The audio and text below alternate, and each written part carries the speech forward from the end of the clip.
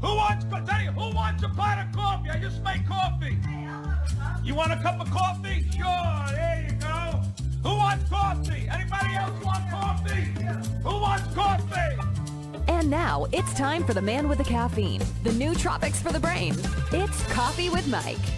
Hang in, hang tight, grab your cup, and let's get this thing started. Hey everybody, welcome back to Java Chat. We have a special guest today talking about a subject that I haven't talked about in a long time. I'll let him explain it more, but his name is Norman Plotkin. Norman, thanks for joining us and welcome to Java Chat. Great to be here. Awesome. He was a public policy consultant and lobbyist for like 25 years. And then all of a sudden had like a real shift in life. And I'm going to let him explain that. But this is a subject that I have personal experience with. And that's one of the reasons why I wanted him to come on here, because it actually worked for me. In comparison to what he's had, it worked for me in a very small way. For him, how it's worked, you guys are going to enjoy this. So once again, welcome, Norman. If you wouldn't mind, give us a little bit of your story. Like, how you're not doing that anymore. You're obviously doing something completely different now. So how did it all happen? What's the story, man?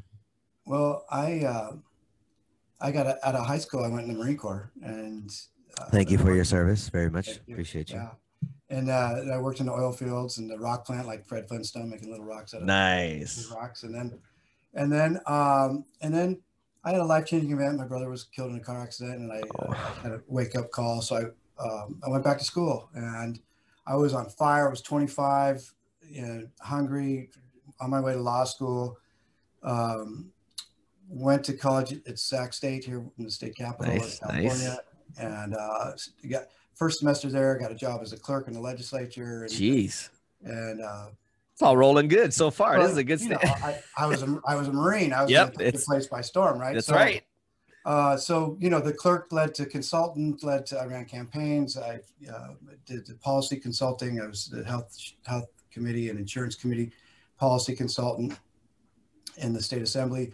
Then I went to work as a lobbyist for the Medical Association. And then after a few years, I started my own firm, and I had my own firm for 12 and a half years. And I represented clients before the legislature. So I loved the public policy. I loved the strategy.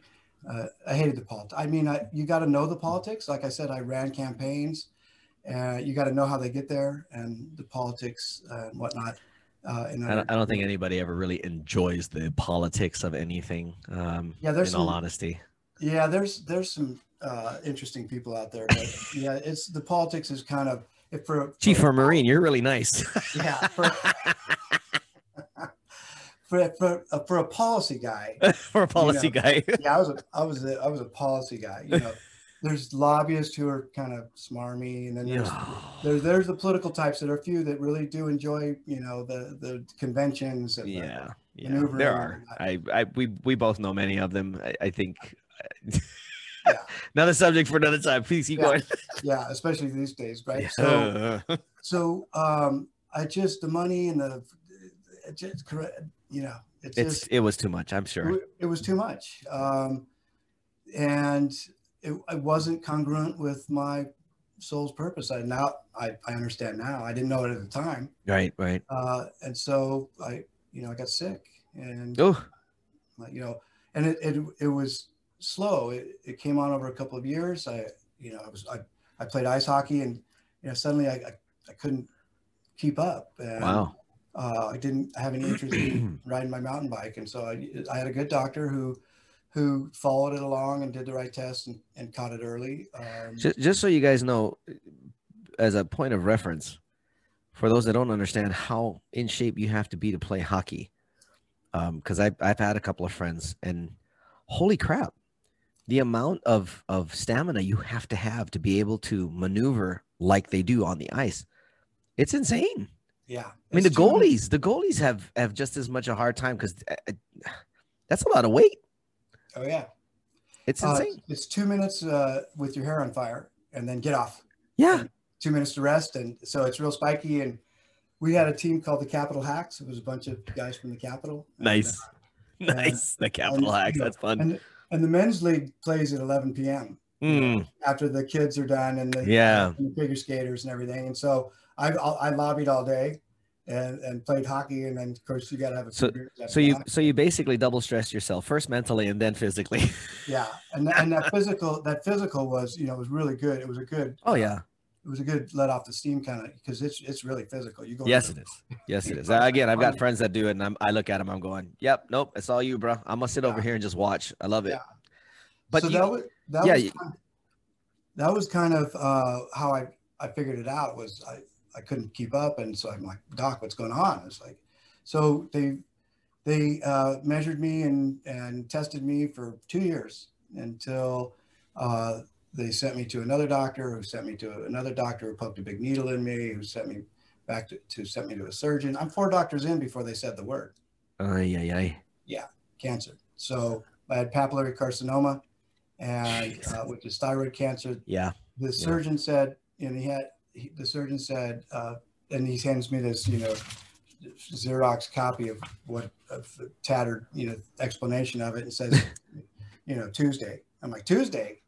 Jeez. Yeah. Right. Thanks for the heads up, Doc. Yeah, lots of time to plan. Okay. What the hell? Message received. This is serious. I got it. So I dutifully followed direction, and I had the surgery. They've had a radical thyroidectomy and a lymph node dissection and radiation.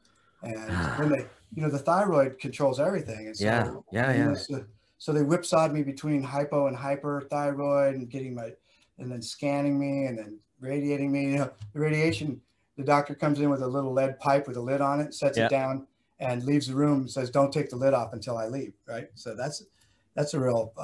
And then I had to be sequestered for 3 days. So, So I just wanted to get back to normal, right? Which was drinking too much and eating rich food and eating stress biscuits, And I didn't realize that normal is what made me sick. I'm still trying to get over the doc saying, "Don't take the lid off until I leave." I'm like, wait a minute, what? Yeah, I know, right? Because I have a friend who's advanced in age now, and she had the full scale radiation on her throat. She had the same thing, and I think they overdid it with her, because now she's shutting down. She's much advanced in age. She's in almost 70s, I think, at this point. It's hard to watch. I don't know if there's anything that can be done for somebody like that at this advanced stage, but at least she doesn't have the cancer. But now it's how do you live? I know there's a whole host of other things that come along with the program. They give you just enough information to understand the high propensity therapies. Okay. This is what they do. And they stick to this. If I knew then what I know now, I wouldn't let them take my thyroid. So cool that you said that, because from that time, you've literally moved beyond that into other therapies, obviously. So where did that start? How did that happen? So initially, I didn't hear that whisper. I didn't hear the call. I was going to get right back to normal. Yeah. And so this next scan 6 months later showed up again. And on my 48th birthday, I was radiated. I thought they got rid of it all. Didn't they pull everything? They cut it. They cut my thyroid and lymph nodes.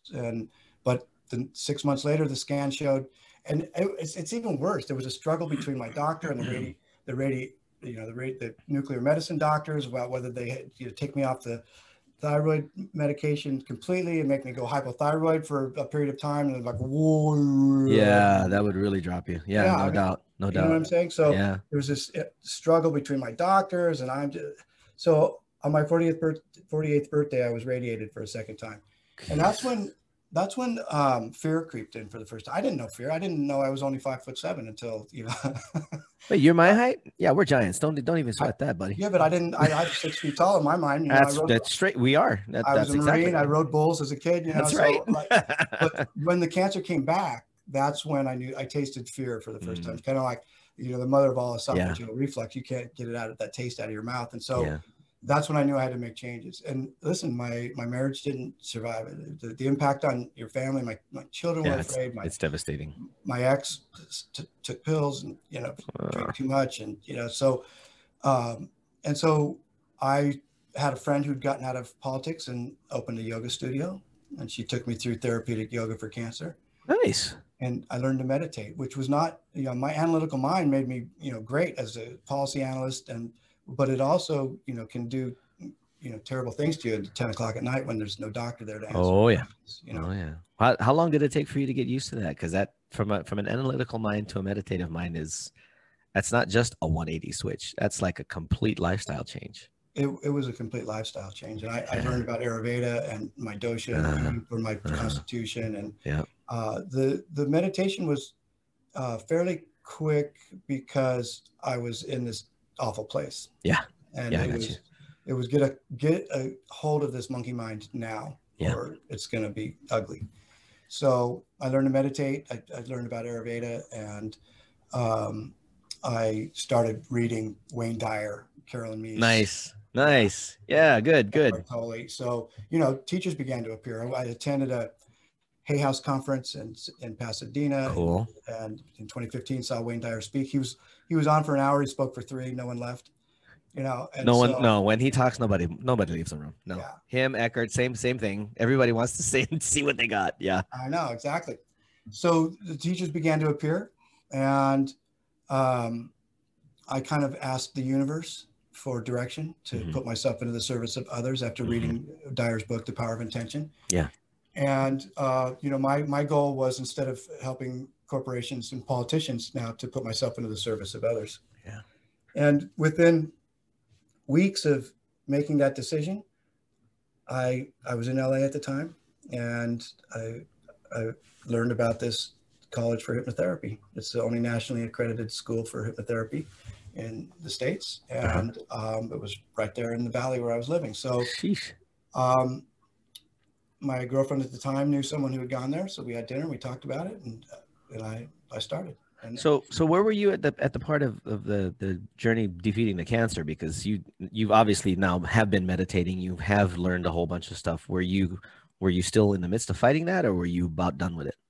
Well, 2011 was the surgery, the diagnosis and the surgery. 2012 was the second round of radiation. In 2013, I moved to LA, and to get away from the drama and all. Yeah. I closed down my business and divorced, and so that was 2013. I was in LA. That's when 2015, the Hay House conference and all of these things. And so, so you were still dealing with it at that time. There were still remnants of it. Well, I will for the rest of my life. I have to take a pill. I got you. But I'm 9 years from the surgery, and I had some lymph node activity a while back, but I saw an acupuncturist who, with herbs and acupuncture. I love hearing this. Yeah. I love hearing this. Yeah, I think there's so much that's dismissed over. The allopathics love doing the anecdotal explanation, which to me, forgive me, but that's just a hawk of crap. I grew up around that stuff. Me being from Hawaii, acupuncture, herbology, things of that nature. Being half Hawaiian, we have a whole thing around herbology, Chinese medicine, et cetera. And I've actually seen smaller things. I won't say cured, but I've seen smaller things go away. Yeah. Utilizing those modalities. So I know they work. I think a portion of it is the ability of somebody to understand and not accept. What's the word? Be open to things working. Because your mind can shut off any modality that it wants to. You can shut off allopathic if you want to as well. I mean, our brains are so damn. Since we're going into hypnotherapy, that's why I'm saying this. Yes. Your brain is so damn strong. It can make you sick. It can make you healthy. What are you willing to believe? And unfortunately, because of the way we're raised, we don't believe a lot. We believe kind of like what we're told to believe, which is not necessarily a real safe space, even though they try to make it a safe space, if that makes sense. Oh yeah. Well, it's big money. I mean, Yeah. I was a lobbyist for the Medical Association. I represented. So you know. I know. Big pharma underwrites everything. All of, Yes. you know, Them and the all of insurance the, companies. It was such a weird revelation when I learned that insurance companies write coverages according to the region's issues. So Oh, yeah. like in Hawaii, dental is a big issue, and their policies are written very weak out there, just because they know there's going to be a lot of claims on bad teeth. It's just how it goes. Yeah. And everything that goes along with that. But so you've moved into you went to the school for hypnotherapy. How long did that take to get through? That was a year and a half. And You've gotten your certifications, and now you have a different kind of practice, is what I'm hearing. I do. I have a different kind of practice, and you know, it's difficult to start off. You know, I had to straddle two worlds. I worked briefly with a former client. I covered 16 Western states as a lobbyist, and I did therapy on nights and weekends, and then I was ready to launch, and I did it for a while, but I moved around. I had, you know, life, it just gives you opportunities, right? Yeah. I see how you frame that. So life gives you opportunities. My mom got sick, and I moved in with her to take care of her for the last year of her life, and it was what a privilege that you know, she brought me in, and I was able to help her out. And within a year, my dad had a stroke, and so within a year's time, I took care of both of my parents, and what a blessing and an opportunity. Had I been that self-important lobbyist, I never would have had the opportunity to do that. I was in the right place, and I feel like I fulfilled a soul contract with my parents, and so then I moved back to Sacramento, and I had written a book, Take Charge of Your Cancer: The 7 Proven Steps to Healing and Recovery, and I was working for my publisher. And so I was, again, straddling two worlds. Because I was moving around. It allowed me to work remotely and practice hypnotherapy on the side. And so I did that for a couple of years. And I went all in last year. I've been doing this for 6 years, and many thousands of hours, and seen a lot of stuff, and I love it. But that was the journey to the hypnosis. Now, the power of the mind, my interest in the power of the mind was, you know, born of my cancer experience, right? So I learned about the placebo effect and the nocebo effect and the power of positive thinking, right? And through my meditation and imagery journeys, you can paint whatever picture you want, right? So I want to talk about that on the last section, imagery painting, because I think there's some serious power in doing that kind of stuff. It's kind of akin to visualization, if I'm hearing that correctly. So yeah, we're definitely going to get into that. We're going to take a quick short break, you guys, of 30 seconds. We'll be back to talk a little bit more about what motivates and inspires Norman to get up and go do this every day. All right, so 30 seconds. We'll be right back here, Java Chat, sitting here having a conversation with Norman Plotkin, who was just sharing his journey dealing with one of the least favorite C words in the language that I speak, which is called cancer. Because in some way or another, every one of us by now has been touched by it.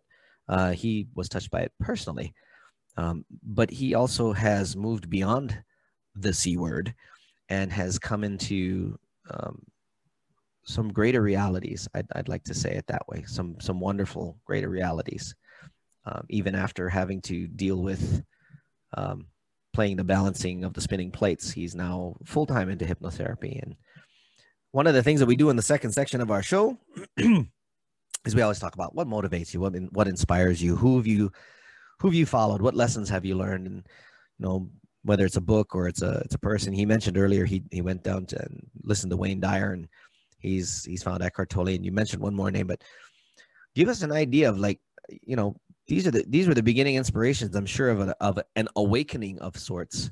And why do you do this? I get the servant part, but why? Well, you know, you can read Eckhart Tolle's Awakening to Your Essential Purpose 10 times, still not fully understand it. I had to review my cancer in the context of, you know, what was the message of the cancer? Right. And in the rearview mirror, I can see that I wasn't living my soul's purpose. And then it took me some time to figure out, well, what the heck is my soul's purpose? And I meditated a lot on it. And, you know, I wanted to write about my cancer story, and I tried really hard for 3 years, and then I got a coach, and she helped me get it done in 90 days. And that's awesome. I know, right? It's the power of focused attention.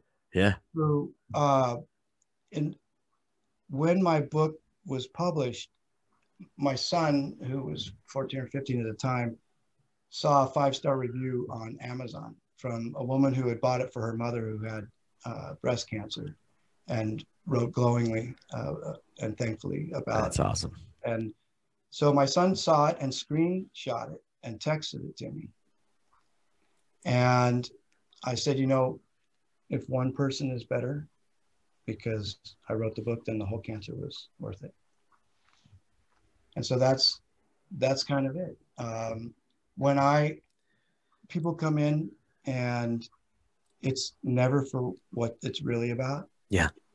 It's always something larger, and they've been dealing with longer. And the symptom is the thing that they finally brought them in, and they've tried everything else. And so when I connect dots for them from their own life, there's a sense of relief that there's nothing wrong with them, that they're normal and they're human, and what they've experienced is true, and they don't need a pill or a surgery. What they needed was someone to listen and put it into context. How deep do you have to dig when you do this kind of stuff? Interestingly, I don't know whether it's my intuition, and I've always been sensitive. Imagine how hard that was, being a Marine and feeling other people's feelings, right? But they weren't issued to you. How could you? Exactly. We wanted you to have feelings, we didn't. So I've found a way to focus my intuition, but there's also patterns. When you've been doing this for a while, I go right to it. I immediately take a family history, and I go to their childhood, and family dynamics and the experiences of childhood are always going to give me the things. I had a client who had fibromyalgia for 9 years. Wow. He tried everything, including acupuncture. And the doctors, she used to work for the medical association. She works in the legislature. She's got great medical care. And right. The doctor said, you have this bucket of symptoms. It equals this diagnosis. Here's pain pills. That's all we can do is make the pain go away. Then she had an 8-year struggle with opioids. Yeah, no kidding. And it didn't do anything but mask the symptoms. Yeah. So I did a history with her. She grew up on the other side of the tracks, but she overcame all of that, and went to school, became a professional, lives, a power woman in a man's world, and but she'd gone through a divorce, and she'd been in the Air Force. She was tough as nails, but she was an emotional marshmallow. And so what she did was, when she went through this divorce, she somatized that emotional pain. It was too much for her emotions, but not for her strong body. So she somatized that pain into her body, and it became this collection of symptoms that was categorized and diagnosed as fibromyalgia. Jeez. When I asked her if she was ready to give it up, she was cynical and said, well, if I could give it up, I would have done it a long time ago. I said, if you could, would you? And she said yes. And once she was willing, you walked her through it. I walked her through it. I used the power of hypnotherapy to have her release it and let it go. And then I gave her back in hypnosis all the things she said she was going to do if it was gone, and had her envision it and imagine it. And she got her life back. She's all over social media now. She didn't go anywhere. A week later, I gave her 2 weeks, and then I checked back in. I said, you ready for your next session? She goes, yeah.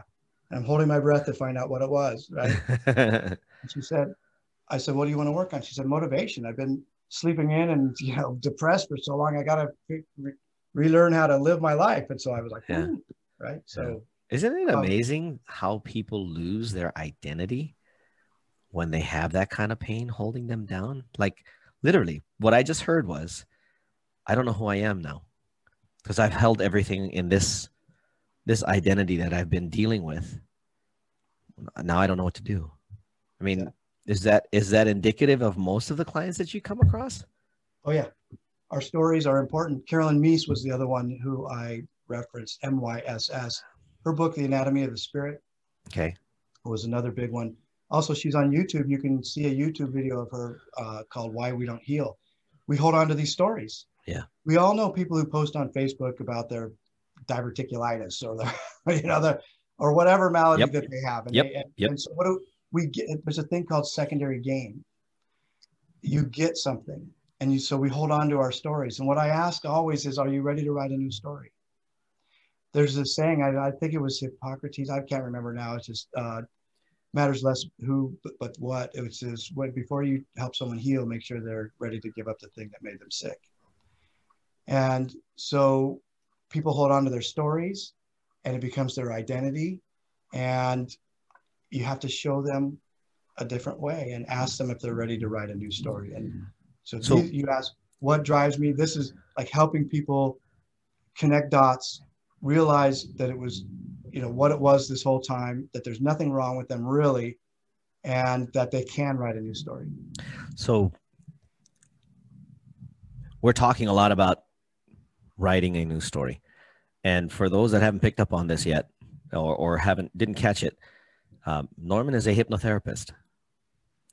And I think there are some things that a lot of entrepreneurs and business professionals, even because we're so ingrained into life, that we don't know about certain things like this. Like when somebody hears hypnotherapy, they think hypnosis, and then they immediately go to Anthony Cools in Las Vegas, who makes a fool out of everybody because it's a comedy show. I think it'd be a good idea to explain what hypnotherapy is and what it isn't, because I've actually had it done, and it did help me get through a pretty rough spot in my life. It wasn't complete. I should probably do some more of it. It wasn't complete, but it certainly helped me get past a few serious blocks that I was dealing with at the time. So if you wouldn't mind just kind of giving an idea of, because this whole thing about understanding the story is exactly what we did. Understanding what part of the story I was digging into and holding on. And trust me, I had meat hooks in this sucker until the therapist that I had helped me understand. Yeah, so long as you got the meat hooks in there, nothing's changing. And it really is you that has to make the choice. It's not up to the therapist. The therapist can only help you see it and figure out what to do. The therapist is not the one in control of you. So if you would, just a good overview of what it is and what it ain't. Yeah, sure. I'm going to give you the written explanation from the American Psychological Association. Even better. Hypnosis is a state of inner absorption, concentration, and focused attention. It's like using a magnifying glass to focus the rays of the sun and make them more powerful. Similarly, when our minds are concentrated and focused, we are able to use them more powerfully. Because hypnosis allows people to use more of their potential, learning self-hypnosis is the ultimate act of self-control. I was taught that there are 3 things that are necessary for a hypnotic modality. Authority, Mm-hmm. a doctrine or a paradigm, Mm-hmm. and you have to feel something. So let's go over a couple of examples. Please. A lab coat and stethoscope, Mm-hmm. the medical books on the wall. Mm-hmm. Do you feel something when you go to the doctor? Do I feel? Not a good place to have your blood pressure taken. Nope. Right? The white coat syndrome, right? So, okay, so medicine is hypnotic. It's a hypnotic modality. How about this one? The collar and a robe. Black robe?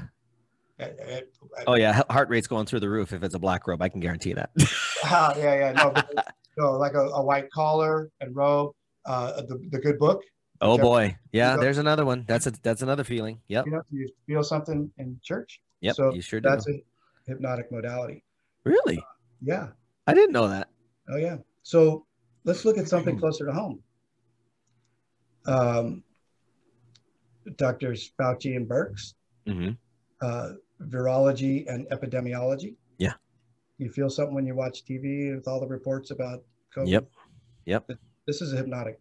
I mean, people are in mass hypnosis right now. So hypnosis is... Brother, that was a huge statement you just made. I know. hope I don't get busted on the. You know. Nah, you won't. But we're, I'm not Mark Kay, and I'm certainly not Dan Bongino, so I think we're okay at this point. But you're not wrong. You're not wrong. And I would go beyond that. It's anybody that can put out that kind of information that creates a modality, whatever that may be. That's right. So you got to have authority. So look, you see that. You see. Yeah.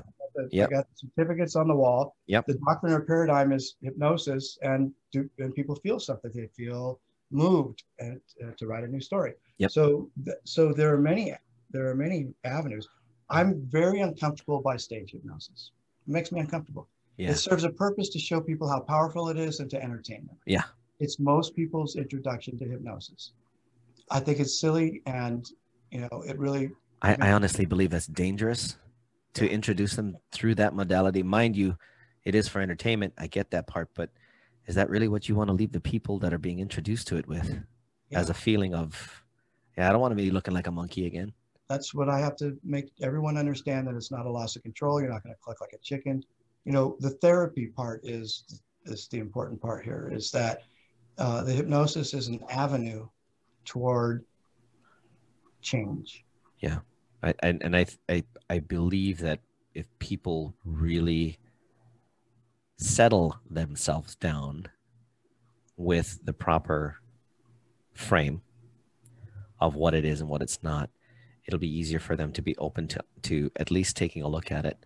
Because how many people do we know? I mean, geez, you and I can walk down the street. We can see it in people's gaits when they walk. They've suffered some kind of trauma, and they're hanging on to something. We just don't know what it is. Yeah. Trauma can be a bitter disappointment. Everyone's trauma, right? So, but our society makes them a victim. And so I don't understand that part. That's the part I don't get. I know. So here's an important piece. Viktor Frankl, who was a Viennese psychiatrist, concentration camp. Man's Life for Meaning is the book he wrote. Man's Search for Meaning. His famous quote is, between stimulus and response, between action and reaction is a space, and in that space lays your power, because you get to decide what kind of human being you want to be. Yeah. Now, if you react knee-jerk, you just leak your power. And that's what people do today. They leak their power. Oh, it's his fault, her fault. It's society's fault. And so rather than take responsibility, and so when you don't take responsibility, you leak. With that responsibility goes your power. Yep. So what I remind everybody is how powerful they are. Joseph Murphy, The Power of the Subconscious Mind. You really can do and be anything you want. I swear accountability has to be a part of that formula, because I think a lot of people have, in what you just described, in that space, is where the accountability also lies. You're accountable for what you decide to take as far as an action is concerned, or not. If you decide to not take an action, it's still a decision. I was just talking about this on a previous podcast we just did.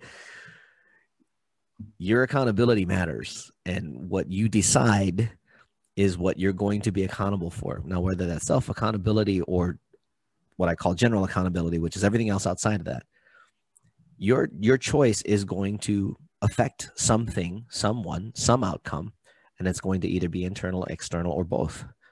What do you want that to be? And I see in today, there's way too many that are trying to make the accountability external. The blame keeps going away to everything and everyone else. And it's like, no, you still have control of you. What you decide to do is going to bring you an outcome. And if you continue to blame your external factors, now mind you, in some cases, there's some things that are out of control. I get that. But you don't have to stay there. No. Everything in the external world is illusion and not in control. The only thing that you have control over is your inner world. And when you master your inner world, you can master the outer world. And there we go back to self-hypnosis, etc. That's huge, man. Thanks for saying that. That actually just confirmed a few things for me. Cool. Another modality, another hypnotic modality might maybe closer to home for you is Ho'oponopono. Ho'oponopono is something that hasn't been done in a while. I probably have to go back home for that one, though, because there's a whole process behind that one. Well, forgiveness. I use forgiveness I make people do radical forgiveness when I categorize their traumas. And one of the hardest things I do, there's so much abuse of children. Mm-hmm. Familial Yep. abuse. Like sometimes I get emotional after a session, and I have to allow myself to, just, Process. Yep. And but I have to help them write letters of forgiveness, and it's a progression. It's how could you son of a. Yep. And that's the first letter. I forgive you. Second letter is I get it. You were just being you. It has nothing to do with me. I forgive you. Sign. And the third one is you taught me pain and suffering, and I'm better for it, even though it's a karmic consequence to you. Yeah. So thank you. I forgive you. So anyway, so forgiveness is so huge, because when you're mad at someone, who does it hurt? Only you. It doesn't hurt them. That's just rent in your head. Yeah, they don't even know you're mad at it. Like, no. In fact, most times they go through life not even caring either. So it's like, yeah, it's done. I forgot about it. Doesn't bother me. Yeah. So you carry this baggage around. Yep. It manifests in body syndromes. Unexplained back pain, carrying the weight of the world. Unexplained leg pain, can't run away from your problems. Unexplained arm pain, can't fight your way out. There's another good book, The Body Keeps the Score. Check it out. We're gonna have all of these guys in the comments, so hang in there for that. We're gonna take another 30-second break. Yes, we're moving that fast. We're gonna take another 30-second break. Blah, blah, blah. And your tongue holds what if you can't talk beyond that?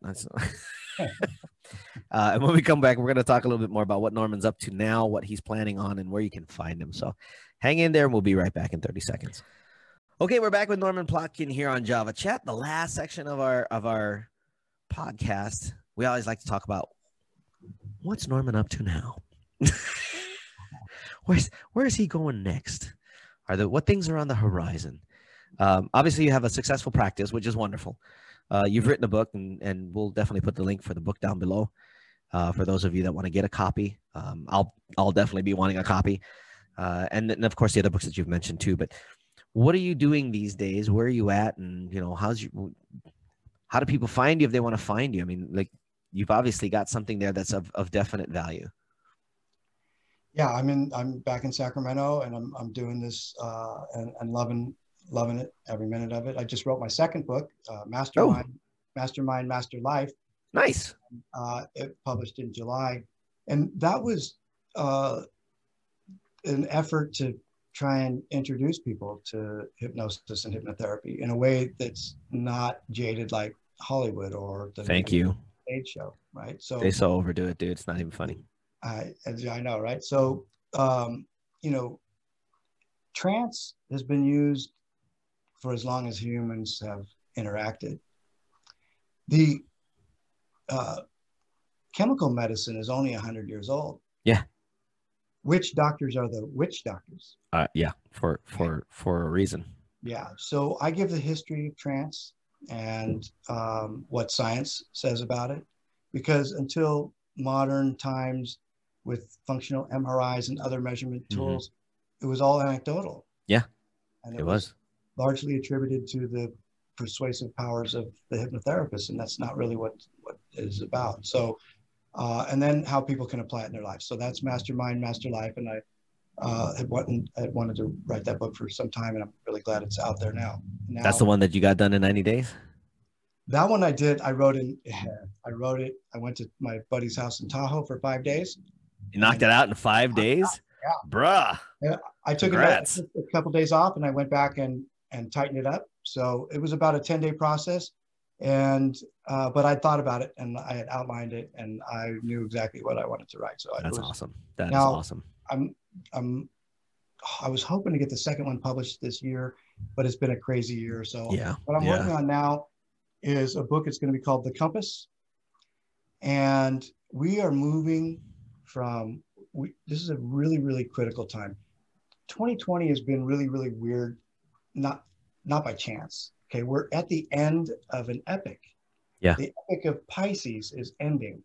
The materialism and Newtonian mechanics and the patriarchy of the last how many ever 100 years or so, 2,500 years or so, yeah, is ending, and we're coming into the age of Aquarius.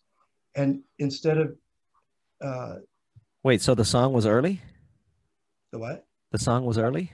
They've been singing about it since the 60s. Exactly. It was the fifth dimension saying, Yes, it was. That's right. of the age of the Aquarius. Yep. So it is. It was dawning then. It's now sunrise. And Oh, there we go. Okay. so All right. it's marked by, instead of materialism, energy.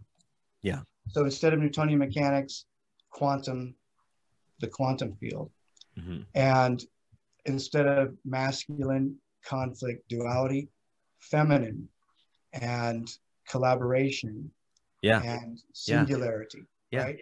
I'm starting to see that. I get what you're saying.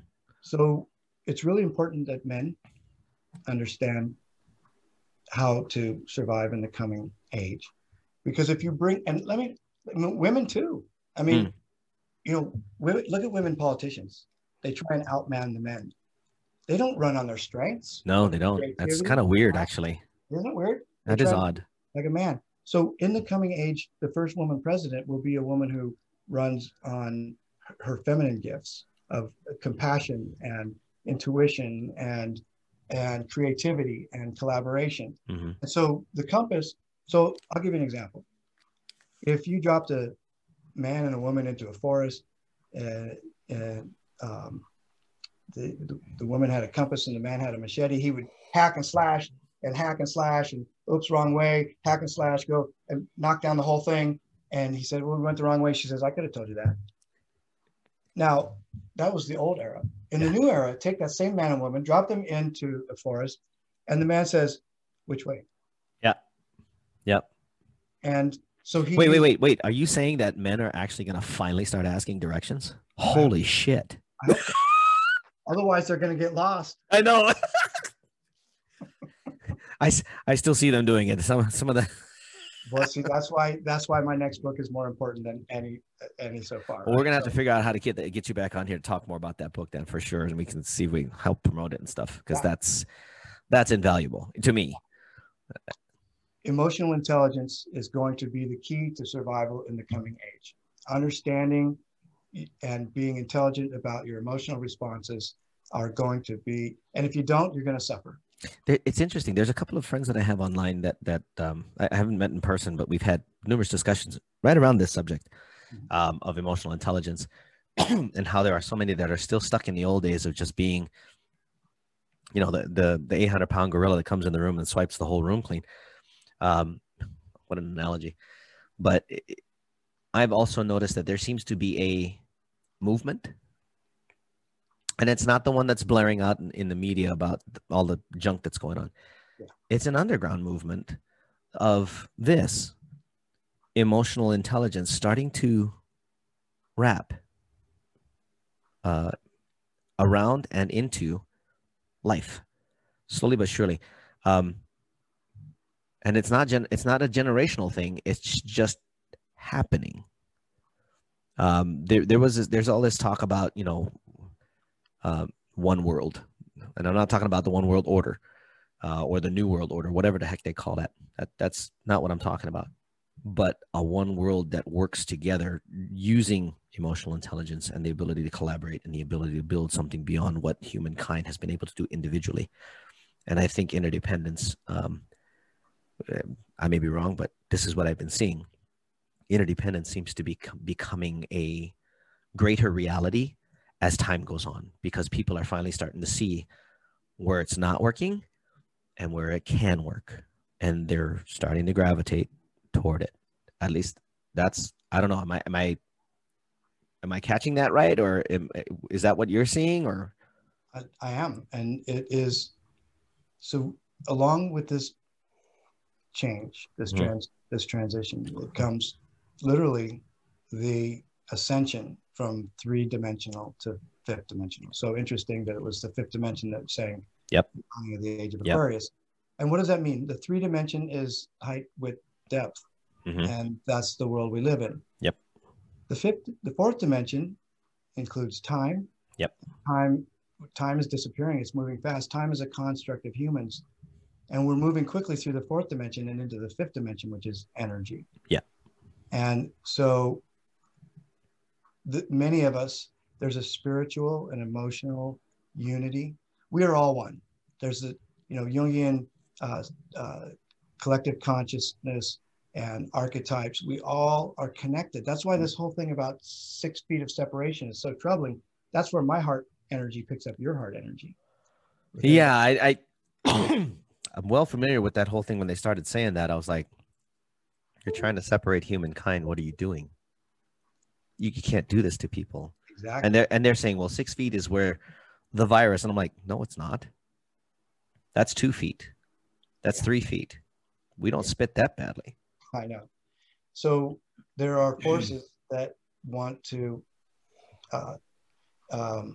hinder this movement, but it's, you know, the movement is, it's never going to stop. it's You cannot stop what human nature will ultimately evolve into. Forget it. and the evolution is coming. And so, like, I lead a group meditation on Saturday nights. Oh, cool. We'll need a link to that if you don't mind. Yeah, of course. And it's, you know, the Maharishi effect is when collective action, the people come together and they meditate in large numbers, and they can lower crime and increase health. And it's true. And there are studies that have that affirmed it. And so when enough of us come to this singular place, we'll lift the others. We have to get to critical mass. And so and that's the hardest part, is they're trying to keep critical mass from happening, and they've been very good at it.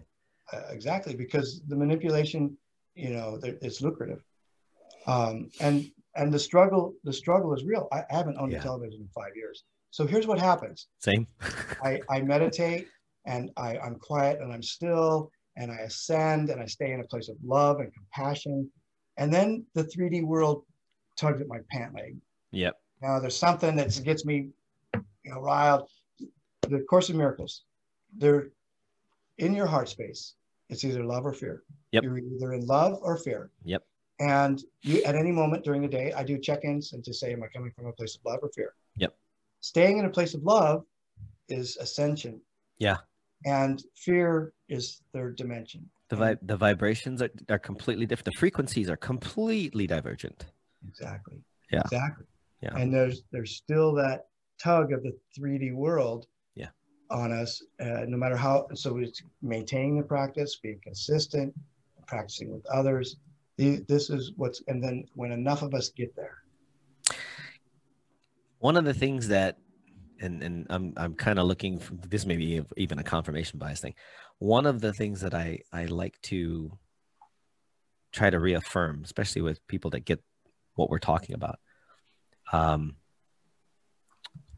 has to do with when you're vibrating at that higher frequency, what other things actually become, or what other